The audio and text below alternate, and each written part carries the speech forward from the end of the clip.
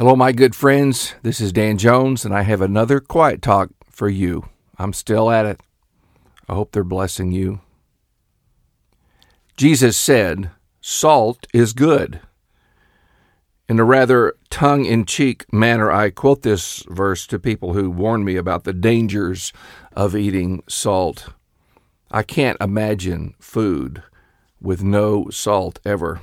I would definitely not be eating scrambled eggs anymore. But in a serious scriptural vein here, consider another salty verse from my friend Paul in Colossians 4:6. It says, "Let your speech always be gracious, seasoned with salt, so that you may know how you ought to answer each person." So Paul's talking about Christians having salty speech here, but maybe not like you're thinking. Usually, when we say a person's talk is salty, it means they use coarse language, but that's not what this verse is talking about. Let's go back to Jesus for a minute, and then we're going to talk more about that verse from Colossians.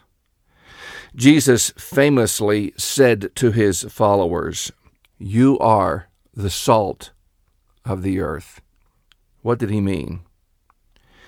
I think what he said in the next verse, or right after that, gives us a clue. After telling us we're the salt of the earth, he said, "But if salt has lost its taste, how shall its saltiness be restored?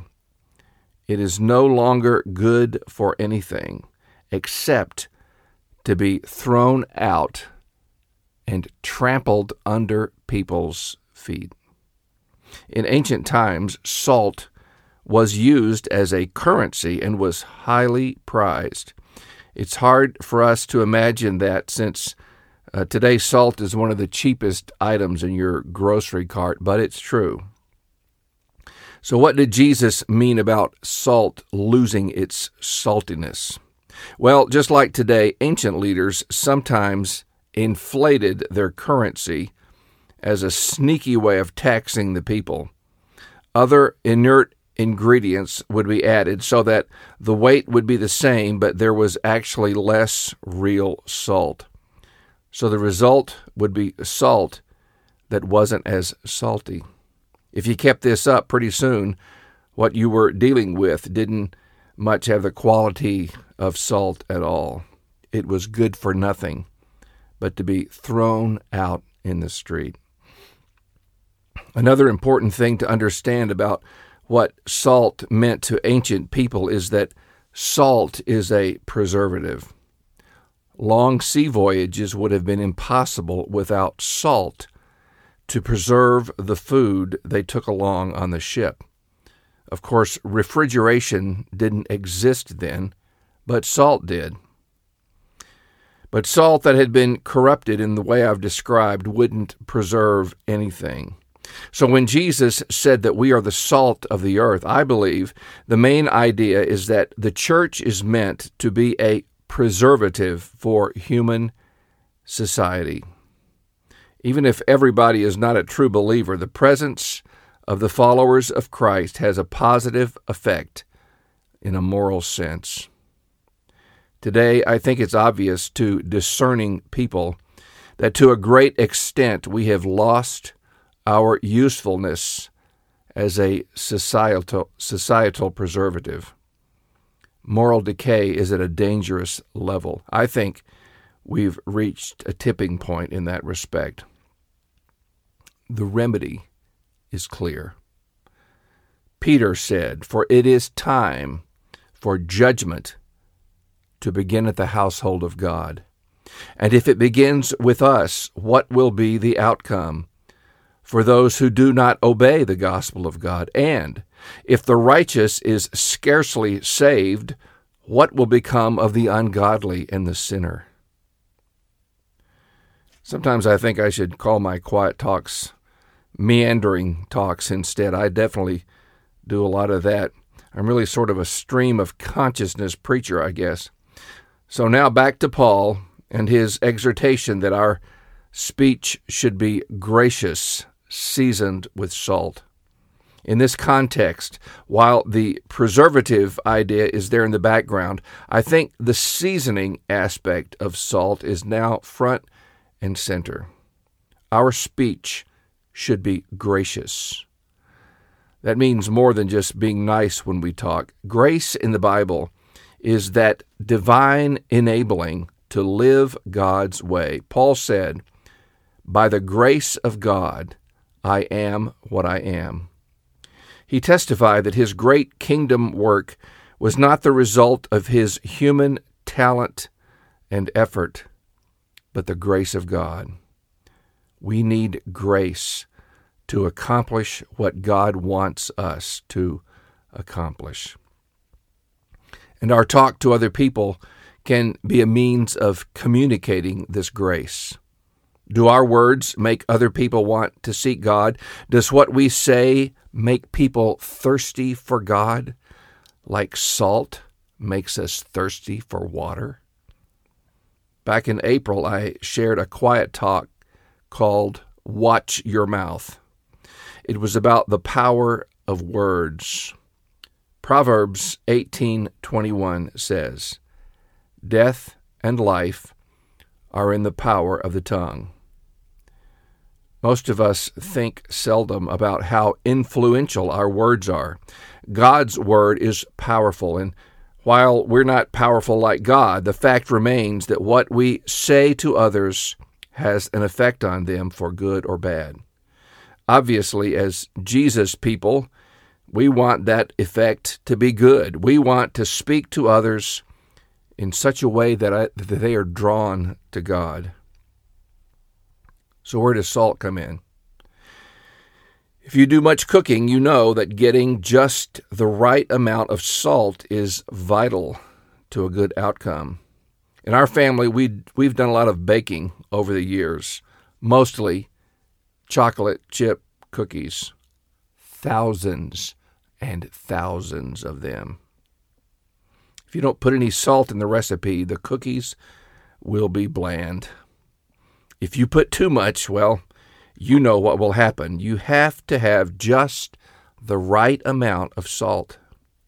Our speech should be gracious. In other words, it should lead people toward the Lord. So we need just the right amount of God talk. If you're always preaching to everybody, that's like putting a half cup of salt in the cookies instead of a teaspoon, like you're supposed to.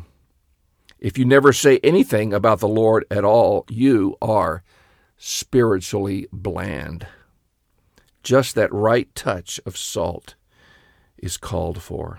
Again, salt makes us thirsty.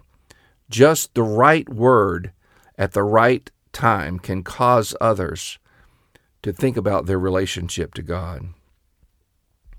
This kind of thing calls for some precision, and when it comes to the things we say, some of us are anything but precise. So how can we do better? Simple. What you say comes out of what's inside you. What are you filling your mind and your heart with? Facebook, television, People magazine? If you've been listening to me very long, you know where this is going. Fill your mind with God's word. Jesus said, "If you remain in me and my words remain in you, you may ask for anything you want, and it will be granted."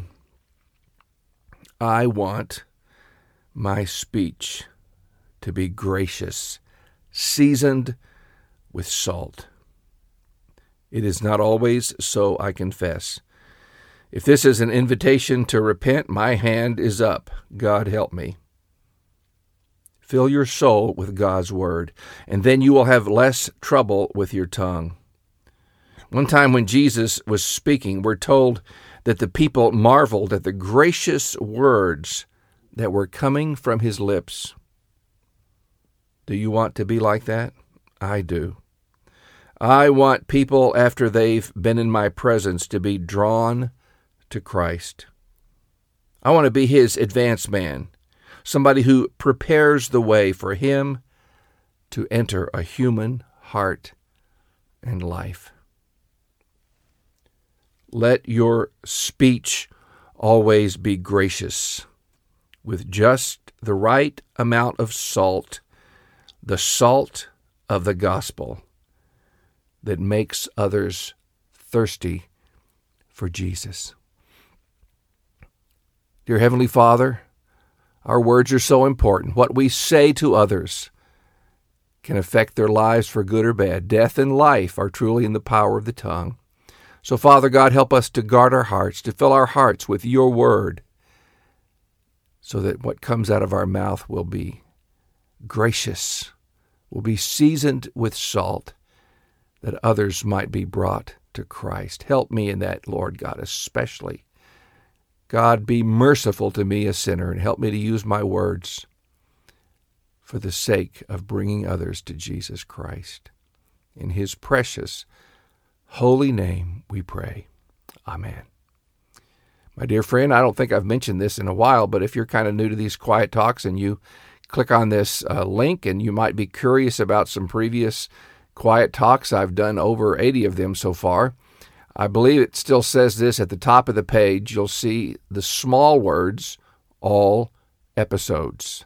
Click on that and you'll see all the previous episodes of Quiet Talk with me, Dan Jones. And please email me at father.danjones@outlook.com. God bless you.